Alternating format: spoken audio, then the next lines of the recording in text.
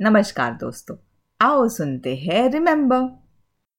एक हाथी था। वह 6 साल का था। उसका नाम था रिमेम्बर। जो भी उसका नाम सुनता वो मुस्कुरा देता। ऐसा अनोखा और प्यारा सा नाम ना तो पहले कभी किसी ने सुना था, ना सोचा था और ना ही कहीं पढ़ा था। उसके मम्मी पापा ने, अंकल आंटी ने, यहाँ तक कि रिमेम्बर ने भी ये नाम पहले कभी कहीं नहीं सुना था।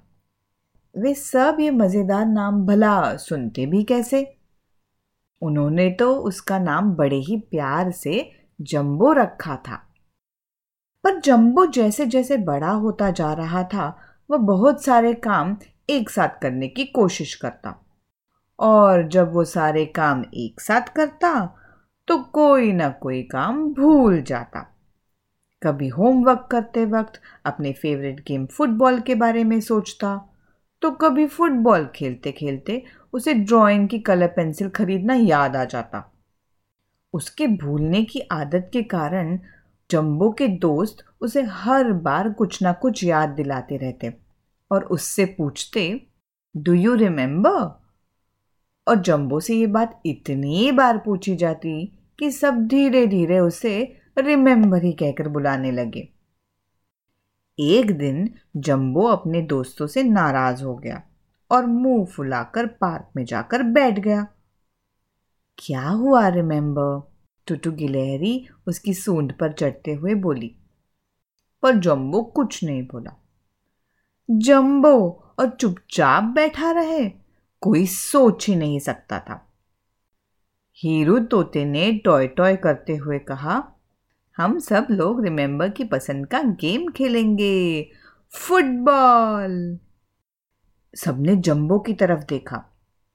जंबो खुशी से झूम उठा और बोला, हाँ, मैं अब भी घर से फुटबॉल लेकर आता हूं। सभी दोस्त उसे इतना खुश देखकर हंस पड़े।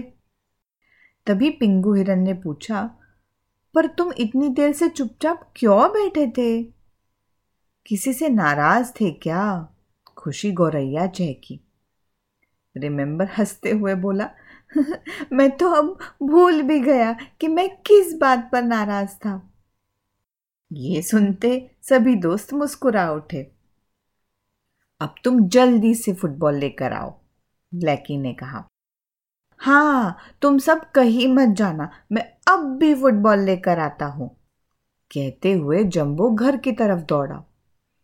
पार्क में बहुत सारे फूल खिले थे।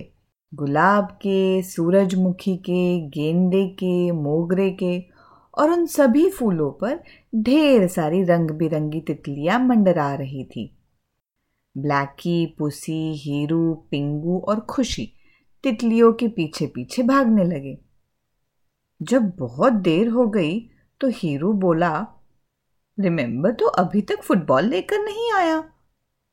हाँ, उसने तो कहा था कि वो तुरंत लेकर आ जाएगा, पुसी ने कहा। हीरू और पुसी की बातें सुनकर सभी दोस्त रिमेम्बर की घर की तरफ देखने लगे। तभी उन्हें रिमेम्बर के घर का दरवाजा खुलते दिखा।